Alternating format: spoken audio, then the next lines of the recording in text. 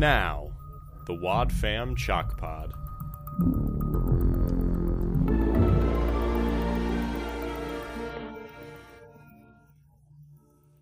Hello and welcome to the Wad Fam Chalk Pod. I'm Dylan Weaver. And I'm Andrew Sabo. And we are here to talk about episode 898, The Rydell Revelations Part 1.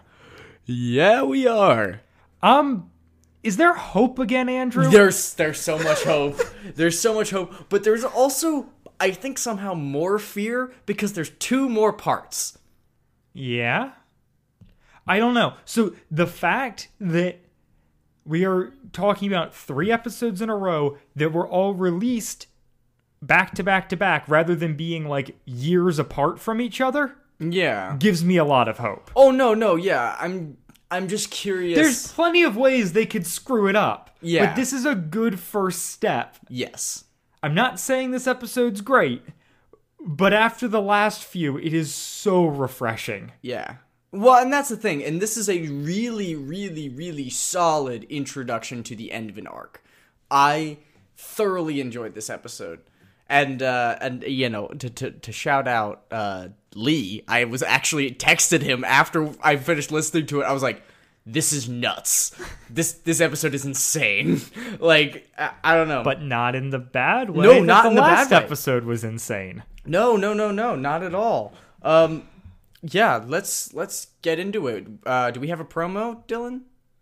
Well, we do context first, Andrew. Well, what's the context? We don't care. I just want to talk about Maury. No, but the context is that this episode was recorded March 5th of 2020. Oh. That is, like, the day before the pandemic. Like a Wow. week. That was when this was recorded? Correct. Wow. This episode is right pre-COVID. And it's this year. Right, yeah, it was recorded This March is- 5th. It aired on, or it didn't air, it was uploaded to the AIO Club July 14th. And then it aired October 3rd, Yeah. like a month ago. Yeah. Wow. This is good. You did a good one. It's very Last Chance Detective-y. I got some very strong. Yeah, I kind of get that. Well, and so I think, at least my 2 cents, one of the reasons it might feel kind of Last Chance Detective-y is that this is not a John Campbell score. Who is it? Jared De Pasquale. Ooh. This I caught that in the end of the credits and I've heard his name before. I think he did Green Ring. And was He like, might have. oh, this is like an interesting thing that it's not John Campbell. John Campbell. And he previously did Sacrificial Escape and Further From the Truth. But the score of those didn't really jump out to me at all. They did. They sounded different to me. Okay. But I just chalked it up to sounding like New Odyssey. But Gotcha. this No. itself This sounded is- really different. This is an elevated score, and the outro music is so good. Yeah. It is like a kind of thriller remake, not like Michael Jackson thriller, like spy suspense, spy thriller, remix of the Adventures in Odyssey theme. Yeah. And if anyone out there can get their hands on that without Chris's thing, we will forever be indebted to you. Yeah, that's pretty sick nasty. Because I would love for Nathan's beautiful words to be put over that Yeah. for these 3 episodes. You can't cut up different tracks, can you? We'll see what happens for this one. I might try and isolate the instrumental from the vocals. I've done that before for things. It never sounds great, but it might be worth it. These instrumentals are pretty good. Yeah. I'm not the one doing the work here, so you do whatever you're comfortable with. But yeah. Yeah. So this is track 1 on the 69th album, Best Kept Secrets. Nice. Anyway, well, thank you for making the context relevant, because I just gave you a hard time about not wanting to cover the context, and then you just told me how perfectly insightful and important it is to this episode. It's also it's written and directed by Phil Lawler. Yeah, Which we have to acknowledge, because he kind of like took over the Rydell saga. I think he's the reason it's a saga, maybe? That's good. If he jumped in and made it great, then that's awesome. Well, no, but he was responsible for the last episode as well. Oh. But I don't think he was on the first couple. I think he was just director and not writer. I have just I'm really curious about how they break Adventures in Odyssey scripts. Because television most of the time just has one credited writer, but they still writer's room that thing. Yeah. And there's it's not like one man is doing the whole thing. And so I'm really curious to know if Odyssey, if people are operating pretty autonomously, or if it's a standard writer's room where it's pretty collaborative, but one person had the backbone of the story. Because there's stuff in here, one joke in particular that we'll get into, where I'm I want to know if that was something that Phil Lawler came up with, or if this was a writer's room thing. I think I'm gonna err on the side of it's just whoever's writing it. Yeah. I don't know. Maybe that's naive of me, but as far as how much distinction I feel between the writing between episodes and stuff, you would think that if it was generally the same people involved, that the fingerprints would be less obvious. Yeah, I mean, there is that to an extent, but I feel even for television shows that use a traditional writer's room, you can still get the distinctive styles between different writers If you pay attention on episodes, if you're that ingrained in it. Yeah, and I suppose we are. We are. You want to roll the promo? Sure. Just press that button. Oh, wait, no. The button doesn't work. Whatever. Is the wiki down? The wiki might be down. That's okay. The grace of God covers a multitude of sins. And the wiki being down it's not up to me to decide whether that's a sin or not, but And then the episode begins. Yep. With music. Weird spy music that I love. Yeah, and it's the interesting thing where it's normally when they do I don't know, when they do really specialized music, they're doing super specific music, it starts, goes for a bit, then Chris jumps in and says, and now Adventures in Odyssey, and then it keeps going, which I realize is a formula that Odyssey goes back to, but it's also I don't Weird. know, it's distinctive. Well, and I wonder if there is any sense of intentionality. Is it just distinct? It's distinct. I don't know what distinctive is. A distinctive characteristic? But that's just a distinct characteristic. Distinct is already the noun form. Why would you say distinctive? Yeah, is that even a word? I don't think so. It wouldn't make sense. The characteristic of one person or thing. Maybe that's just another time that English is a stupid language. Yeah, why wouldn't you just say distinct? Distinct means easily separable or discrete. Distinctive describes a unique feature belonging to one person or thing. Those sound like the exact same thing. Yeah. And they're almost the exact same word. Who knows? That's been Grammar Corner. Yeah. It happens every once in a while. So this episode begins with, we were talking about, the intro music. And I thought it was good. And then we get Emily and Whit talking about basically the box situation from last episode. That's the first. Right. I mean, we literally start on, so it's a weird thing where it's we start on the scene from last episode. Yeah. Except that's not the last scene in that episode. Yeah. So it's just kind of it picks up where the other one left off, kind of. And so then they explain it, and it's it's this really complicated thing. It uses imagination station technology, creates this kind of augmented reality is what I'm picking up from it. Basically, Emily went over to the sink to clean up the ice cream, and she puts those dots together. Yep. And she starts to say oh, I'm this- thinking, I think I figured it out. Yeah, and then Wit's like, okay, who do you think it is? And she's like, I'm not gonna say. I'm gonna keep investigating. And Wit's like, okay, I will too. And then we can meet back. And I'm like, who is this Wit? Yeah. Why? He's a very interesting character nowadays. He thinks he's like, she thinks she's put all this together, and he's like, okay, we'll keep on investigating. Yeah. Like, He's very hands-off. He's taking a very, very permissive approach. I know. I'm like, I want him to be like, no, don't go do this. And then she does it anyways. I don't want him to be like weirdly because he has to permissive. be right. It's just, Because he's been right from the get-go, remember? has he? He was vaguely uncomfortable. Right. Which is right, his thing. I also just Wit's dialogue here was like so weird Yeah. and like just felt wrong to the point where I legitimately wrote in my notes, is she still in the simulation?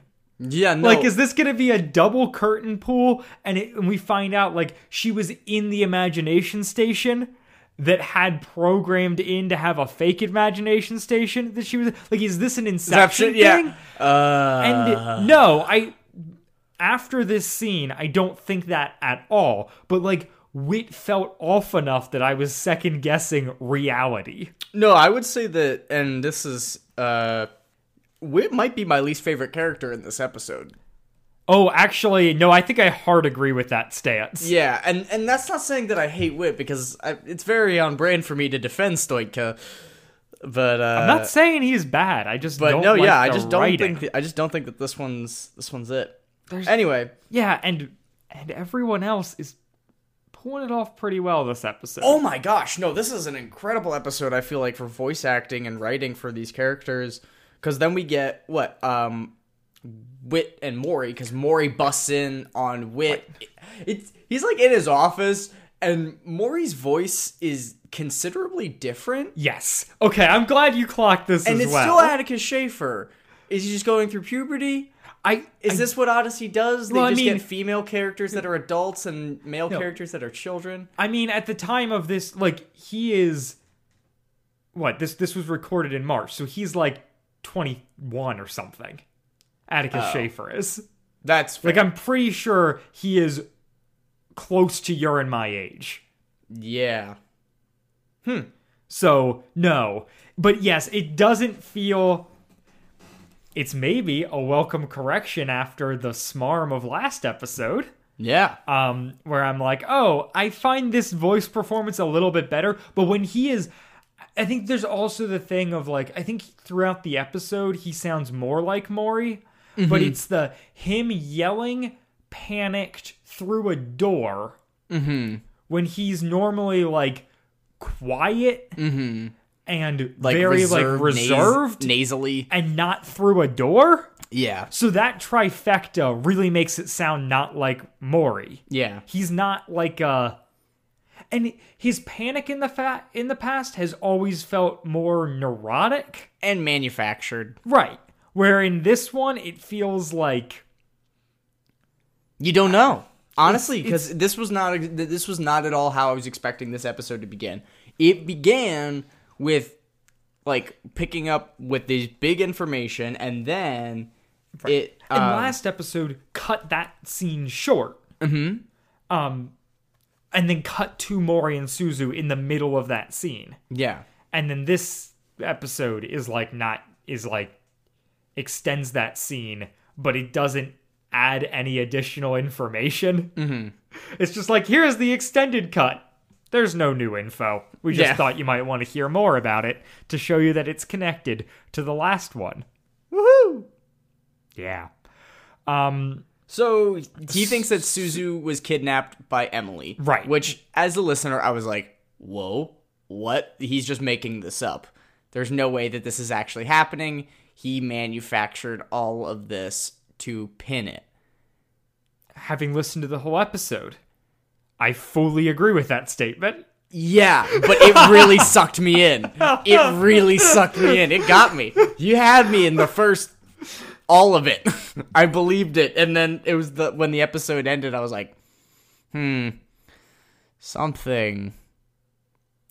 I'm vaguely uncomfortable. I don't know. It just doesn't seem like, I definitely see it's on brand for him to set that up, but that's also kind of like, I don't know where Odyssey's going with this. Is this going to be the arc where he's the bad guy this whole time, or is there something else going on? That's what I'm saying. There is a problem that with this episode that is Emily and Whit are so dead set on it being Maury without a ton of clear evidence that I'm like, is there going to be a reveal where it's not?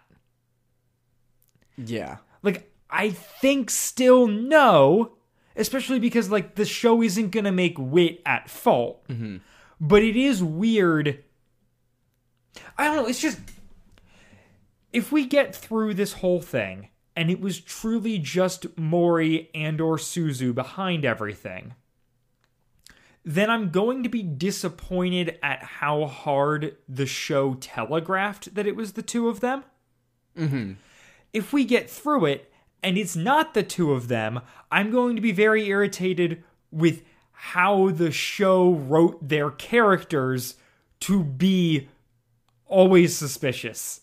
No, Like, yeah, it's- I'm It's thinking... like a bit of like it's a bit of a damned if they do, damned if they don't kind of thing. Well, and what I'm because- saying is we've got two more parts of wiggle room that, like, when I, through the other side of the other side of the glass Yeah, was, that was a 3-parter. that was a 3-parter. And the difference... that took some pivots. And that's what I'm saying. That's given me some Odyssey trust issues with Bridal Revelations, and I'm thinking, we got 2 more parts, and I have no clue where this is going to go, considering how this episode ended, and whatever. We'll get there. Here's something we didn't talk about last week, and I think it's such a big spoiler. Like, I think it's something that is so huge, that would be so huge if the series did it, that it would have been spoiled for me by now. But an imagination station that is transmitting wirelessly sounds so much like a Nova box.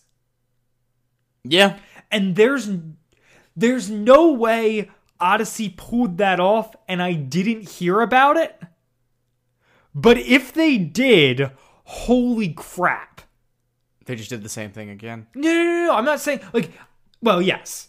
So either there is a connection there, Or... or they just repeated something. So if they just repeated something, Oh yeah, my gosh, whatever. if that was intentional? But right. No, that's the thing I'm saying, is I don't think that... I think if this was an intentional connection, someone would have spoiled it for me. Did Paul McCusker write Novacom? Nova... Oh, gosh. Was Novacom McCusker? Novacom is during the era where Phil Lawler is making 3-2-1 Penguins. So it is, yeah, it's mostly McCusker. Yeah. I could be wrong about that, but I'm pretty sure. Pretty sure Lawler's not super involved, at least towards the end of Novacom. Yeah. But right. There's no way this actually is a Novacom connection, but also part of me is like, They've man, made other that would be Novacom late that would stage be aftermath. an incredible reveal, because and the that common denominator of like, we have like, this is a box based off Imagination Station technology that is like wireless. Yeah. Well, and here's the thing. I did not like... I don't think that somebody would have spoiled it for me. I just think for as much time, I'm not saying someone would have intentionally spoiled it for me, but I can't imagine that wouldn't have been like that. I wouldn't have been keyed into that at all. I'm just wondering how many... I mean, I know that Odyssey has a lot of has some lifetime listeners that have a lot of strong connections to older stuff that still listens to newer stuff. My question is, are they going to cater to that audience? And do I they have value no the idea, continuity? and this might all be for naught. Pure conjecture. But also, if that winds up happening, Holy Moses. That would and be also, insane. I want all the credit in the world. Oh, yeah, all the also, credit. do not tell me, hashtag, don't spoil the Rydell revelations. Yeah, please, dear God. This is giving me so much joy. Yeah. Oh, I was so... Also, I think the Rydell Revelations is a better name for this thing as a whole than the Rydell Saga, but it's also ambiguous because you could be talking about the 3-parter or all 9. So, like, I get why you wouldn't do it. Yeah. But, like, I like that it's, like, the Blackguard Chronicles, the Novacom Saga, the Green Ring Conspiracy, and then the Rydell Revelations has a nice, like, Yeah, it's feel to distinctly it. different. Sorry, I didn't mean to say distinctly again. No, you said distinctly, though, not distinctively. And distinctively different is the slogan for Moxie. That it is. God, it's been so long since I've had Moxie. I miss it. Oh. It's like... Yeah. Moxie... It's like a licorice soda. It's like it's like a vacation for your mouth. You don't get it that often. But when you do, you really just gotta savor it. So can we have a companion shirt to the salami one that is just Moxie, a vacation for your mouth? Yeah. Moxie, it's a vacation for your mouth. Salami, it's the kind of meat you don't want to eat. My taglines will make nobody any money. But we do it for the love of the craft. We do. And boy, do we love the craft. Minecraft, that is. I was thinking about it the whole time. The You minute we ready? said craft. You ready to launch the official WadFam Trackpod Minecraft server? Don't tempt me with a good time, Dylan. So we stopped covering the episode right when Maury accused Emily of kidnapping his Right, sister. because it's important to make a Novacom connection. Yes, and yes. talk about Minecraft. Yes. So, right. So then Maury's like, here is... I've got proof that she did it. Oh, I don't involve the cops because I think it's Emily. Yeah. Weird. Yeah. I've got proof that she did it. Here is like... Does he show her... He's got Emily's phone where she records everything. Throughout this entire episode, he just keeps referring to recording. Yeah. It's audio or video? It's got to be just audio, right? It's audio. I'm thinking it's a voice memo, like old school Right. detective style. Yep. You know. That's what I'm clocking as well. But when he first said it, I was like, oh, it's a video recording? That's weird. No. But then he... That's weird. That's weird. And it is weird because I guess it's false. It is false. Maybe. We don't know. Who knows? So yeah, and then Whit goes to unlock the phone, and he mentions that it's unlocked, that it's not password protected, which makes me think that Maury did it. Right. Is Whit that an clocks it as intention? suspicious. He calls it out as suspicious. You know what it made me think of? Eugene has a device that unlocks phones that he used in the Green Ring Conspiracy. Yeah, that just randomly generates letters and numbers. Yep. Right. Mm-hmm. Odds Maury used Eugene's device to get into Emily's phone? Pretty high. Pretty high. If that's what happens, oh man, and Green Ring is recent enough that they could call back to that canon pretty easily. Oh, I hope It's so. some of the same characters. Phil, don't let us down. I know you've already written this and you can't change it, but God, I hope this isn't disappointing. You could change it, man. Just do, they've already remade episodes. That's fair. Yeah, you could do it. Go for Looking it. at you, early Twilight Zone. Then they go and start playing the stuff from the... Oh, wait, no, Maury explains that the reason he thinks it's her is because he saw Emily and Suzu fighting and then followed... He was the in the two computer. of them. He was in the Right. computer lab doing something after school, looking outside. Saw them fighting at the bike rack. Through the window. In my head, it's raining. I don't know why. Yeah, I didn't clock the rain because we would have heard it, but you know, Yeah, that's fair. whatever.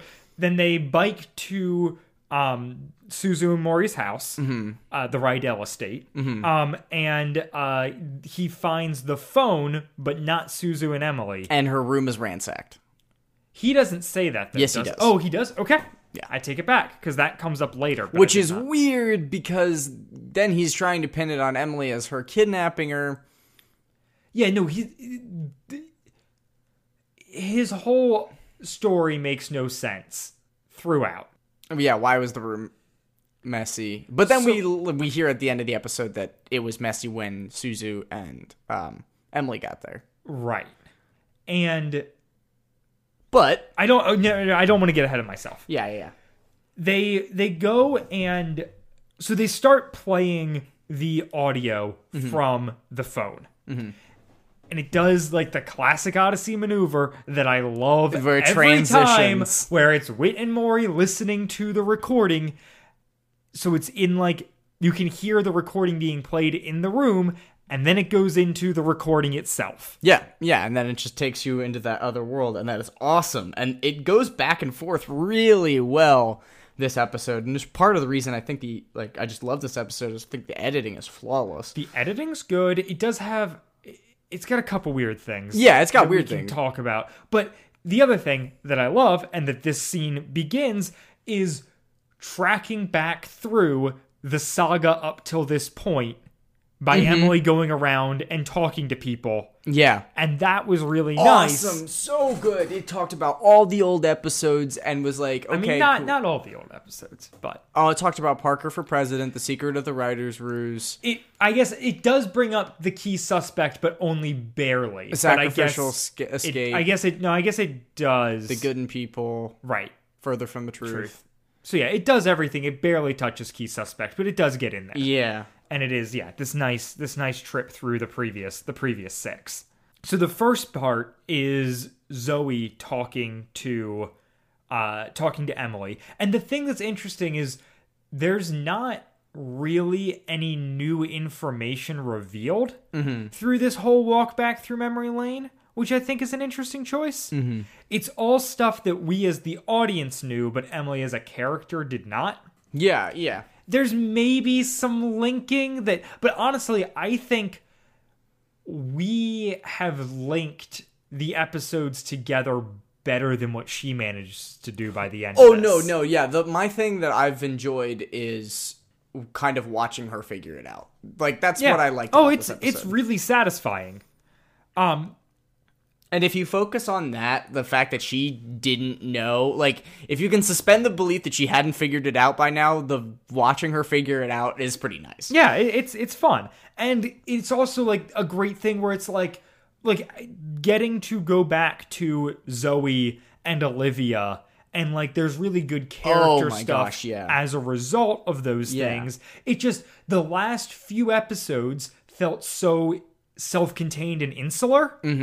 Like Serial almost.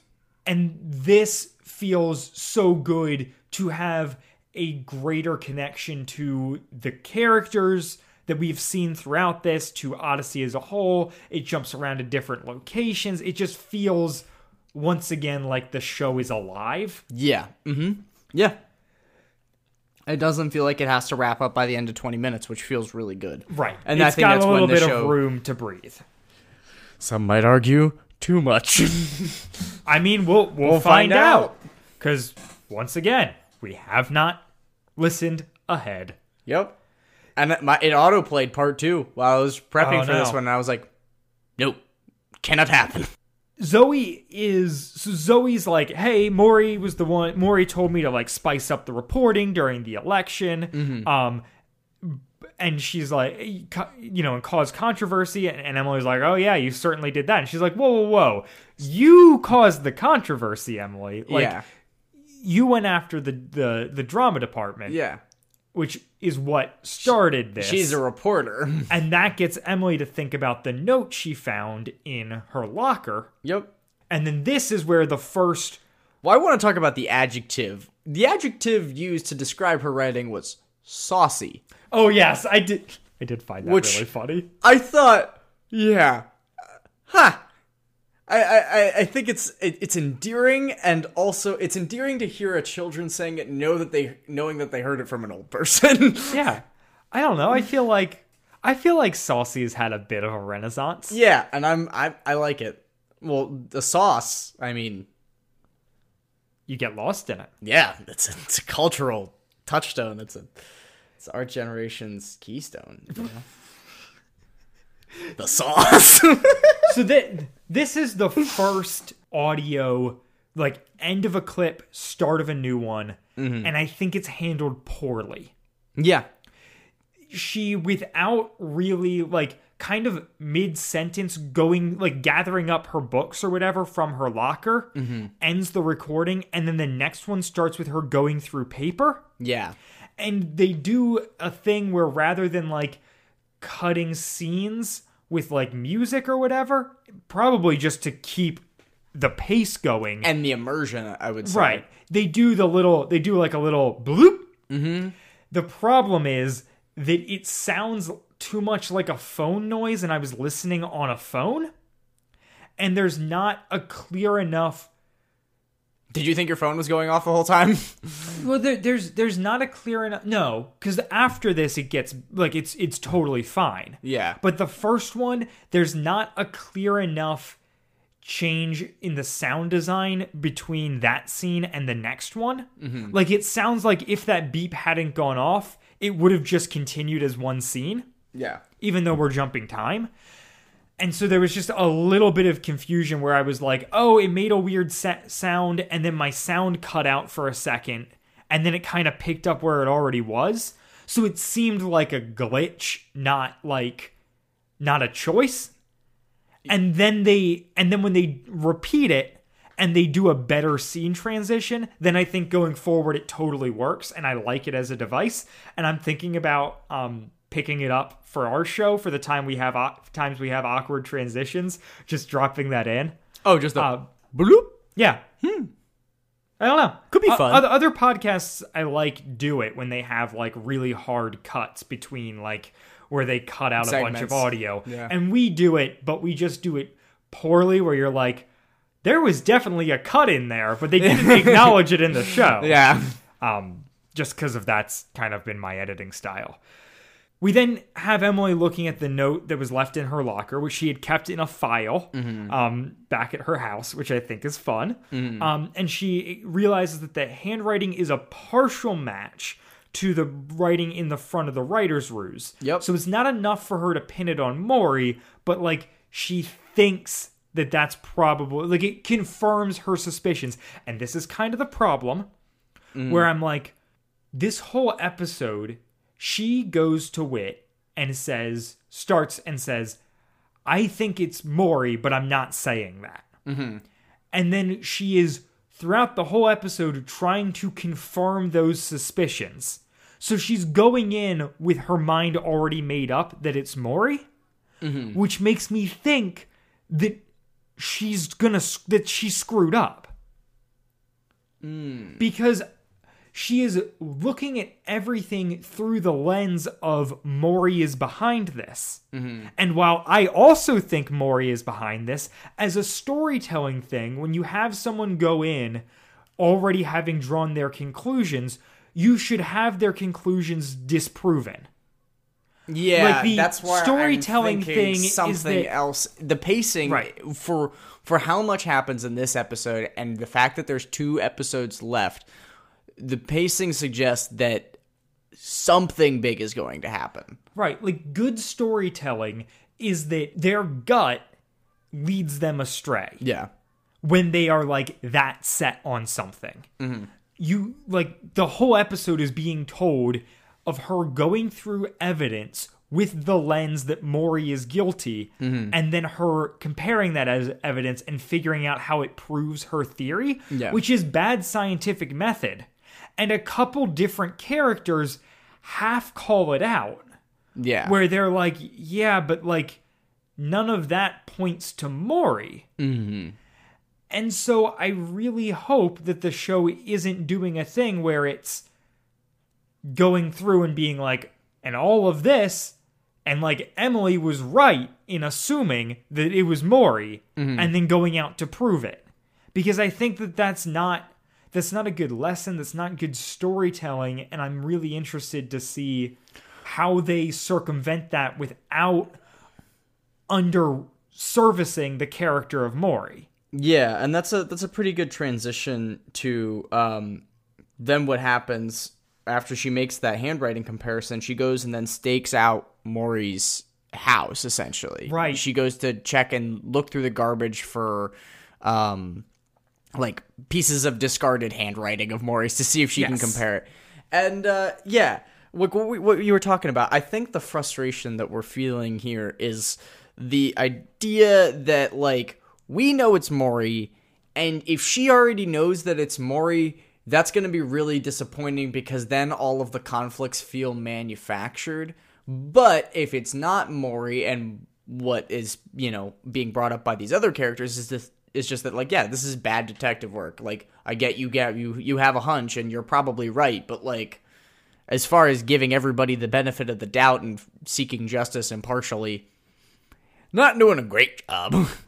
Yeah. But she's also a child, so, like, I don't know how heavily to morally judge her actions. Yeah, I just think that if the show doesn't, if a plot point of the show is not Emily went in with an idea of what was happening and sculpted the story to that, then the show is falling short. But if the show, like, lets Maury off, it's also gonna bother me. So we're in a tough spot. Did you get the Marvelous Mrs. Maisel joke? This is the portion where I thought, did a writer's room crack this? Or was this Phil Lawler all on his own? Mm-hmm. Because what is happening? Because Maury refers to their nanny as the Marvelous Mrs. Maidel. Maydow. Maydow. I couldn't, yeah. Yeah. It was a I joke. think Maydow is what they call her throughout. Mm-hmm. But yes, Maury. Maury watches TVMA TV. I just need to be known. So right. They have sex on that TV show. I'm tattling. That show is great. So we love it. The huge fan of the Marvelous Mrs. Wad Fam Chalk Pod firmly standing behind Marvelous Mrs. Maisel. So it's a weird thing Not where for I'm children. like, does Phil Lawler watch Marvelous Mrs. Maisel and want to nod to it?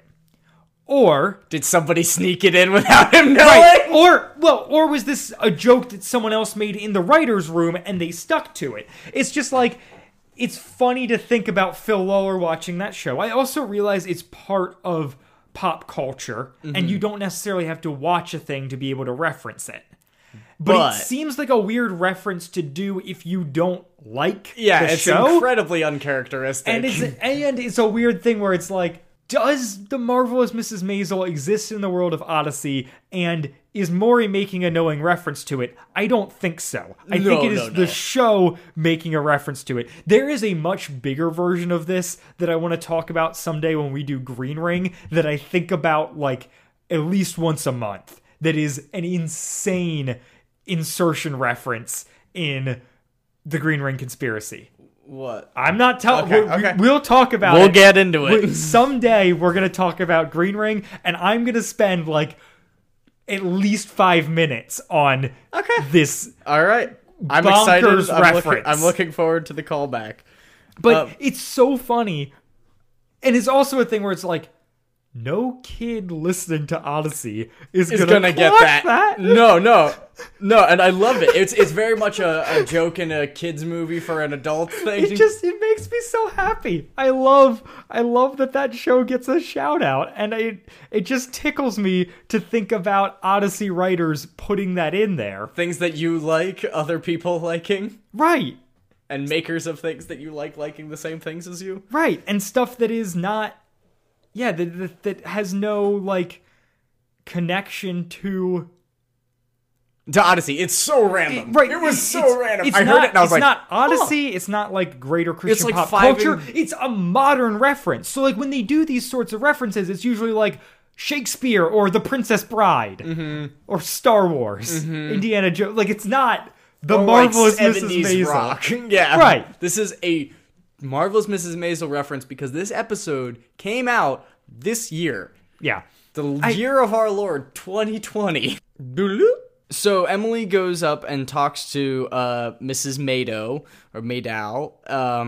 and she has a very thick accent. This conversation is very weird for me because, like, there's this language barrier situation that's inhibiting it, but it's like it doesn't also feel real. No, it doesn't. It feels contrived. Mori and Suzu have left. Yeah. I honestly, when they are from a distance and she says, like, and he says, bye, see you later, Marvelous Mrs. Mado, or whatever Mori says, and they, like, walk away. And Mado says something, and I'm like, oh, is she Popov? Because it's in the distance and, like, it's just like an accent voice. And I'm like, is this going to be the reveal that, like, she's Popov from the previous 2 episodes ago? Nope, not at all. Not unless Popov is a really good actor and can race shift. Yeah. From Asian to not Asian. Right. She's Eastern European, I believe. In that. It's, So we get that, and then we get her talking to it. We get the language barrier. It's a very interesting scene where Mrs. Maddow is very clearly uncomfortable having this conversation. We learn that she's their nanny, and that their mom is dead, and that their dad works at the Japanese embassy in Japan. Or works at the American embassy in Japan. U.S. embassy in Japan. Yeah. Yeah, and Emily's detective skills regarding, like, this scene and later on with Suzu are really bad, and I hope the show doesn't validate them. Yeah. Because that's the other thing. Like what we were talking about with how hard they're telegraphing that it's Mori, that I kind of hope it's not.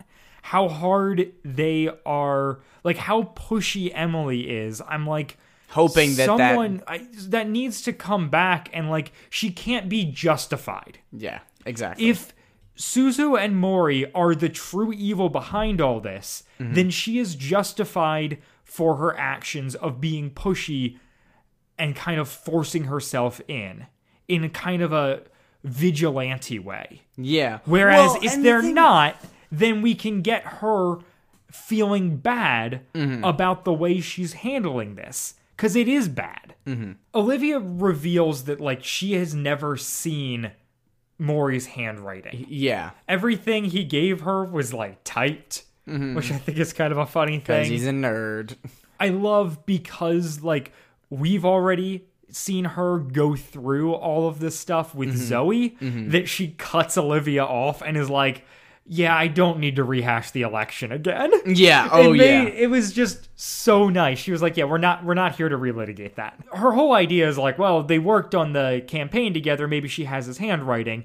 And, like, you can kind of see through the cracks for the episode where it's like, Emily needed to talk to Olivia, and this was a good way to set it up. More than, like, it makes sense that she goes to her to talk about the handwriting. Yeah. But I also don't care because it is it's my favorite scene in this episode. Well, the Matthew scene's really good as well. Yeah, I was gonna say I like the Matthew scene more, but that's just me. No, I mean that's fair. So Olivia fills in Emily on the whole drama club fundraiser thing. Yeah, and like oh, it sounds like it was too good to be true and stuff like that. Like very much rehashing all the stuff that happened in that episode, the mysterious voice, the phone call, the money, explaining all of that. Not the mysterious voice, just a mysterious voice. Yeah. She talks about Jordan, the a mysterious voice Jordan. And we find out that he, because I guess this was, in my opinion, this was left hanging, which is that he never refunded the money, like, after the trip or anything. Yeah. Which Maury hinted that he might do. Yeah. In that scene with Suzu at the end of the episode. And then that, like, didn't happen, which I thought was interesting. I also only clocked in this scene for the first time, which is hilarious because we had a full episode of this. But the idea that Maury is in the drama club, I find really funny. Yeah, he strikes like, me as a tech guy. Right, well, he's a math nerd. Yeah. And also, in the drama club. Oh yeah, I knew a lot of very academically intelligent people that were heavily involved in theater. No, I'm not saying that it's not like he's a jock and in the math club. I just thought it was like, I don't know, a little funny thing of like, oh yeah, I want to see, like, and obviously we have no idea how this ends, but I do hope, I don't know, I have a hope that at the end of this, Mori and Suzu get to continue being characters within the town of Odyssey. Yeah, that's kind of where I was at too. I hope they don't just get whisked away. Like, I don't know. We don't know what's going on with them. I would like to know more, and I'm curious to know if I want to know less at the end of this three-parter. Time will tell. Yeah. Then this conversation ends in a way that I think is great, which is Olivia suggesting that Emily go talk to Matthew. Yeah. Which is perfect because that's an She's older like- sister. It's Matthew's older sister. Yeah. Yeah, and she says, she also is like pushing back a little bit on the Mori thing, where she's like, she's going through the story of Mori and how he was involved in the drama club fundraiser.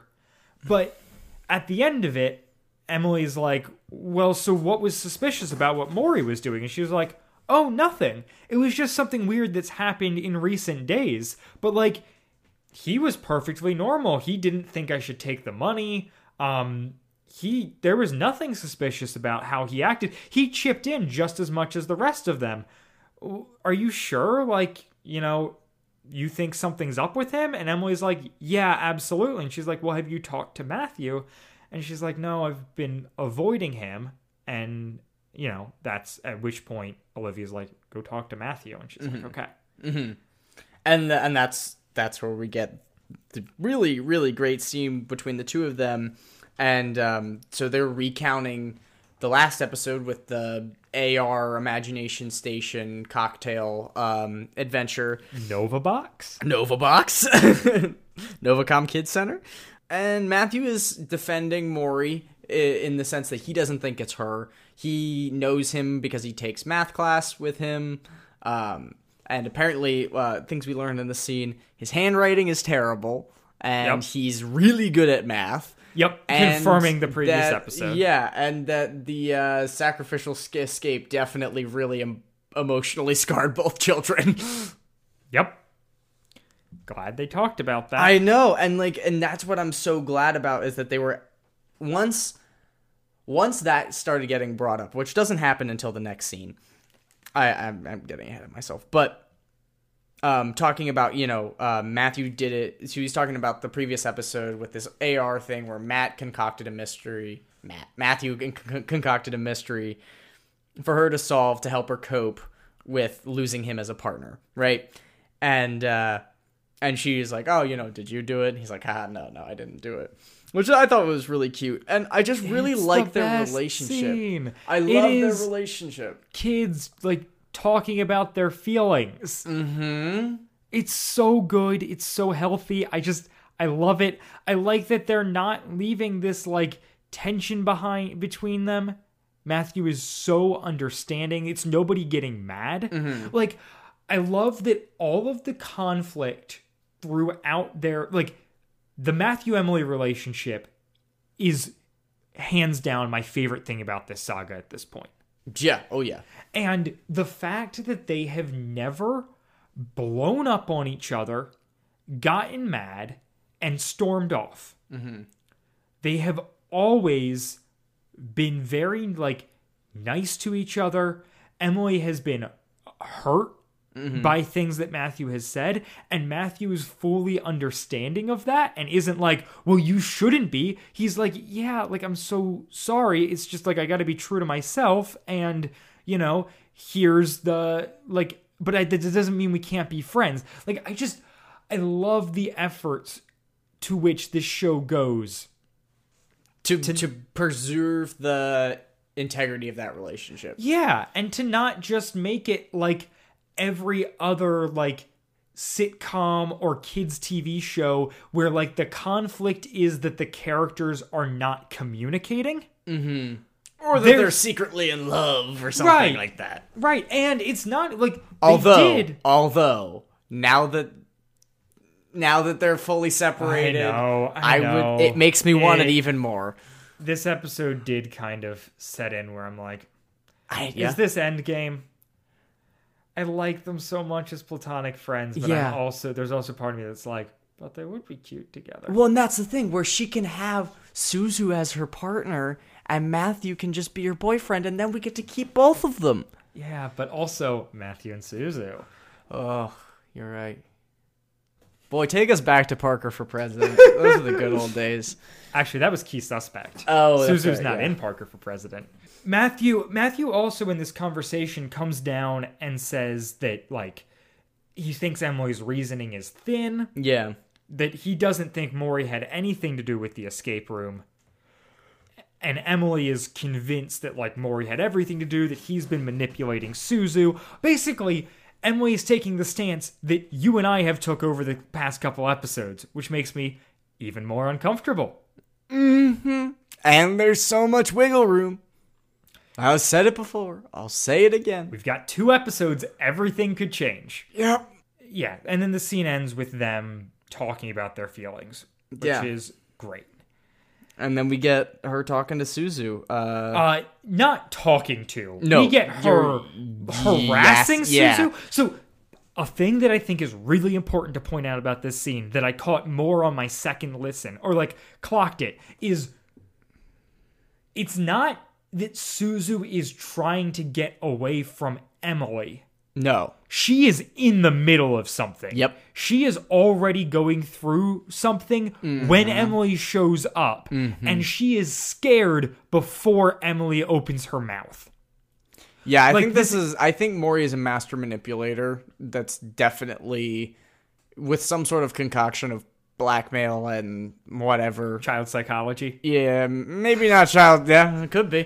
Could be. What It's if he's Phil got Lawler. a degree? He's got a degree. He goes in his secret lab. He's got all his technology and stuff, and up there on the wall, a degree in child psychology from Rutgers. How do you say it? Rutgers? Rutgers? Rutgers. I know what you're saying. I've Rutgers. Rutgers. That's how you say it. Oh, that would make sense. Don't even know that they've got a particularly good child psychology program. This exchange is just so stressful, and I hate it.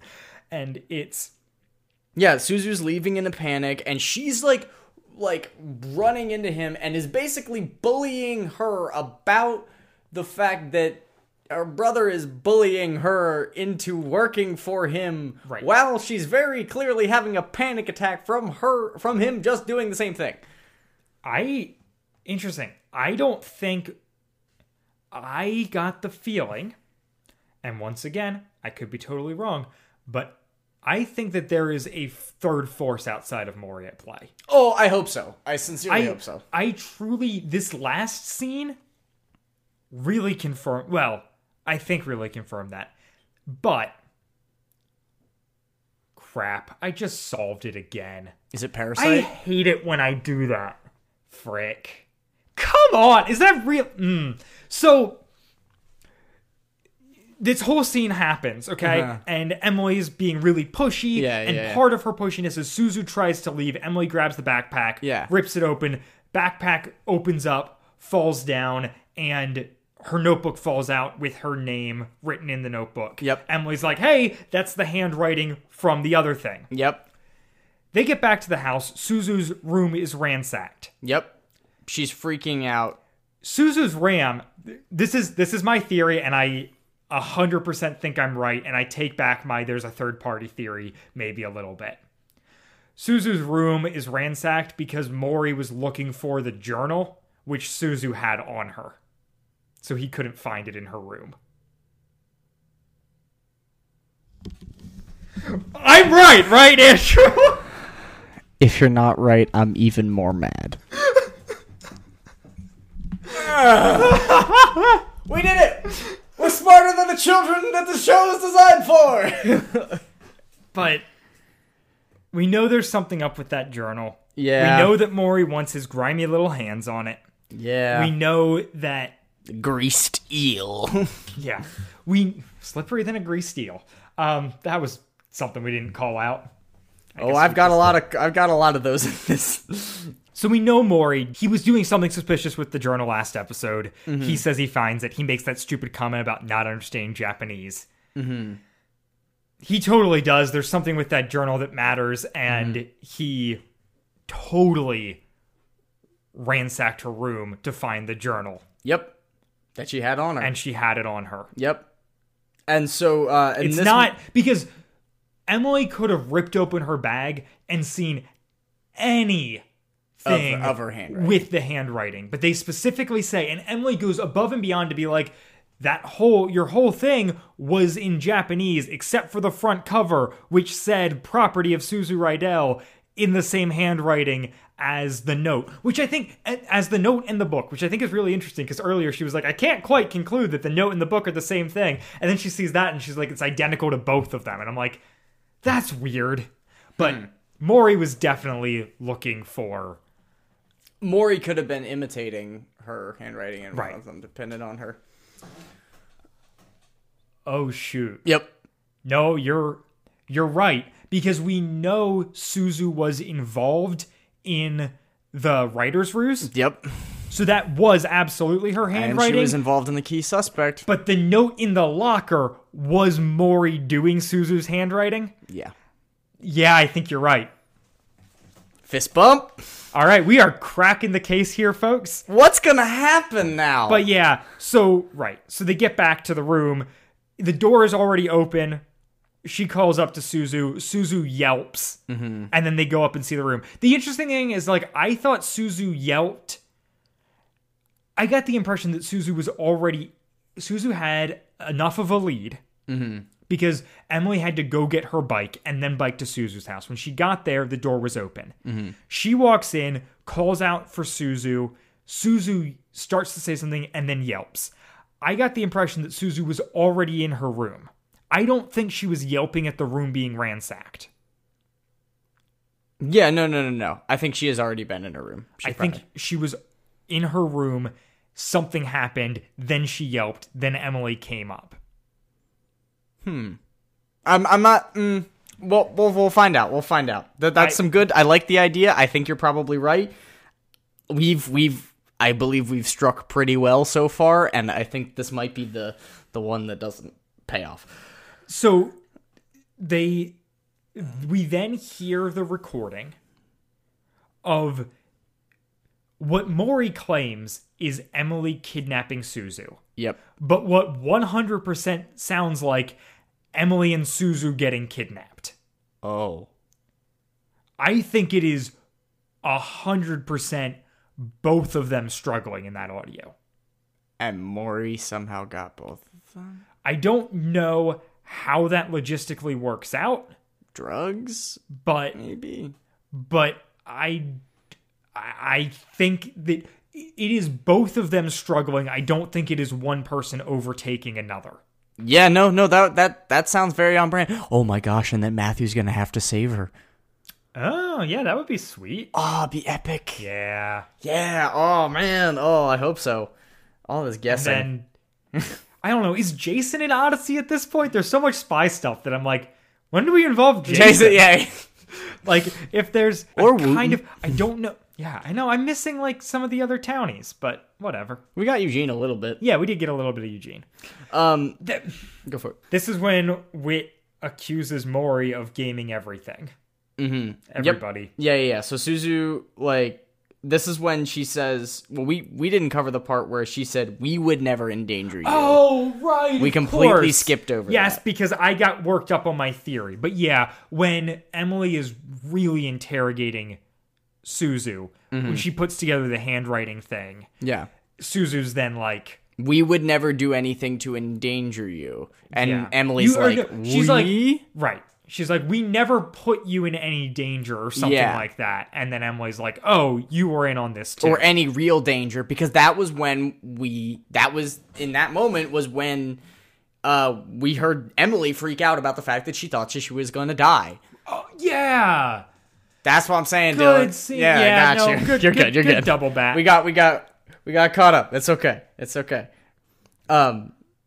Yeah. So like this is all happening, and then they go upstairs. We see all this crazy commotion, and then this episode ends with Mori being like, see, clearly she's kidnapped her. And then Wits crosses his arms and leans his back in his chair and is like, no, I think she was onto something. And I think you have a lot of explaining to... He's such a jerk. Yeah. Why is Wit being like... He's so smug. Wit should absolutely be above a child. The fact that he's like trading punches with a kid really bugs me. Yeah, so then and that's where the episode goes out. We get a really good outro. We get basically just the classic Chris being like, what's gonna happen? And also being God is sovereign. Right. There seems to be a lot of mystery here. Well, God can see through all of that. Yeah. Essentially. It's just the very Quotes loose. Hebrews. Yeah. Great. Awesome. It works. Mm-hmm. It's all right. functional. Theories. Go, Dylan. Suzu and think, Mori are clearly working together. Yeah, in some capacity. Yes. I don't know. Because every time I take a step back, I'm like, I can't. There could be a third party controlling Mori. Right. I cannot make this fit a larger picture is the problem. Mm-hmm. But I feel like I can solve a bunch of these micro things where it's like, I knew Suzu was in on the escape room a year ago, and it's revealed in this episode. Yep. And I imagine that like, I didn't think about it until just now, but that should have been a big reveal. If I didn't, like, if I hadn't, like, if I didn't piece together those things, that would have been, like, I think, not to be like, oh, I'm better because I was able to solve this, whatever. We just spent a lot of time thinking about it and came at it from a different lens than a lot of people. Well, we verbally processed it together on mic. Right, but, like, I imagine for the general audience, that right there is a big reveal. Oh yeah, no, for sure. And like but we've been viewing this whole thing as like chronologically back to back. Right, and we had the sacrificial escape and knowing that Suzu was in on it, coloring the entire time we were following Suzu. Yeah. So yeah, I mean, do you have any like closing thoughts on the episode? I feel like we've said a lot of things. Yeah, I don't know. I want to listen to the next episode. I do too. I'm kind of team Mori kidnapped the two of them and is like holding them hostage, and maybe like he's got leverage on the nanny and she's like helping him.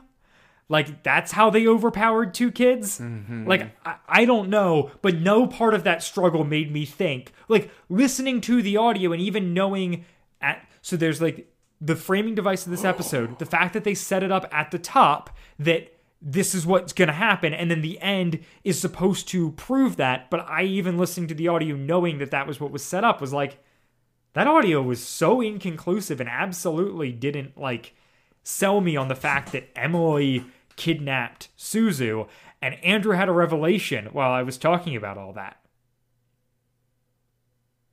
No, I didn't, actually. Oh. No, I was thinking about a theory, and then I solved the theory in my head, and it wasn't right. I followed a rabbit trail, and I was like, maybe something about it. I was trying to make a connection so I could make it make sense, but it didn't work. Yeah, there's got to be something that like relevant about. So like there's the weird thing that we find out this episode, which is that Mori and Suzu are living alone in a house in Odyssey with their nanny. Mm-hmm. Their dad is an ambassador to Japan, like the U.S. ambassador to Japan. So he is not, it's not like he's like away on business. No. He has never lived in Odyssey. Yeah. And their mother is dead, presumably for a long time. Well, I guess it's Mori's mom, not Suzu's, because she's adopted. Yeah. Unless it's like two families that came together kind of thing, but we don't get that impression. A half-sister? Well, no, I mean, right, a half-sister, but he says she's adopted. Mm-hmm. So the only thing would be, like, if, like, both Suzu's mom and Mori's dad came from, like, both, like, had kids and then married. Mm. But I think that's unlikely. Although, I don't know, we've called into question the whole Suzu thing of, like, she was adopted when she was noticeably old. Yeah. I really enjoyed this episode. Not to say that it's not without its kinks and its frustrations, but as far as making me want to listen to more Odyssey, I think it's certainly accomplished its task. Yeah, I think it's good. I think it's subjectively good. It will be proven by how the next couple episodes unfold. My deepest fear is that this is the best episode in the trilogy, and that it gets worse from here. Or that, like, stuff later undercuts some of the stuff that was good in this one. Yeah. So, we'll see what happens. The only thing I wanted to plug here at the end, if you're okay with it, Andrew, a writer who goes by the name Jay Smouse did a really good, in my opinion, write-up of our podcast on his blog, AIO Opinions. I'll put a link in the description. He was previously had left a review for us in Canada and has since updated that on Apple Podcasts and has since updated that review to be the entire review from his site, which I think is really fun. So if you're a Canadian person who listens on Apple Podcasts, you can read the review there rather than on the Adventures and Opinions blog. It is set up like a plugged-in review, and it some strong nostalgia for me. Yeah, and it ends on a line that I love, and I don't know. I want to read it because it's like it's one of my favorite reviews. In just this, where he says, in conclusion, I think that the Wad Fam Chalk Pod is a good podcast for those with the same worldview as the hosts. But it's even more interesting, I think, to hear what Adventures in Odyssey looks like through a different lens. I highly recommend you subscribe to their podcast. Yeah. And I was just like, that makes me so happy. Like, that is what we're trying to do. And I really, really appreciated that review. So thank you. Pseudonym Jay Smouse. I assume you're not the character Jay Smouse writing, but if you are, that'd be cool. And impressive.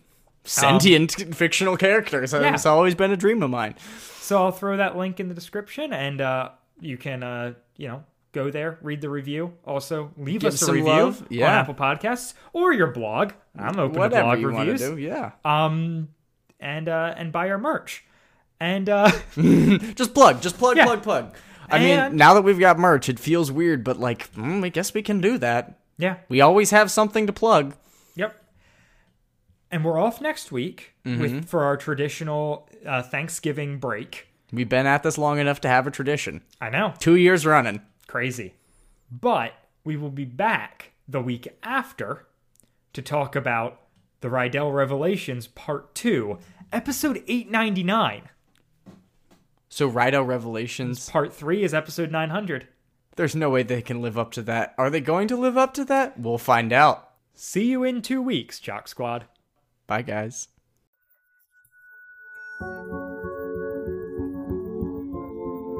Wad Fam Chalk Pod is a presentation of the Lidditz Podcast Co-op. This show is a fan podcast and has no official affiliation with Adventures in Odyssey or Focus on the Family. As such, the copyright is ours under Creative Commons.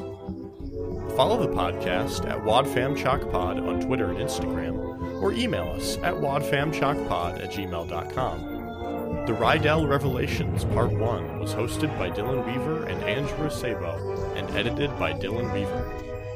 And I'm Nathan Haverstick, hoping you'll join us again next time for more of the Wad Fam Chalk Pod.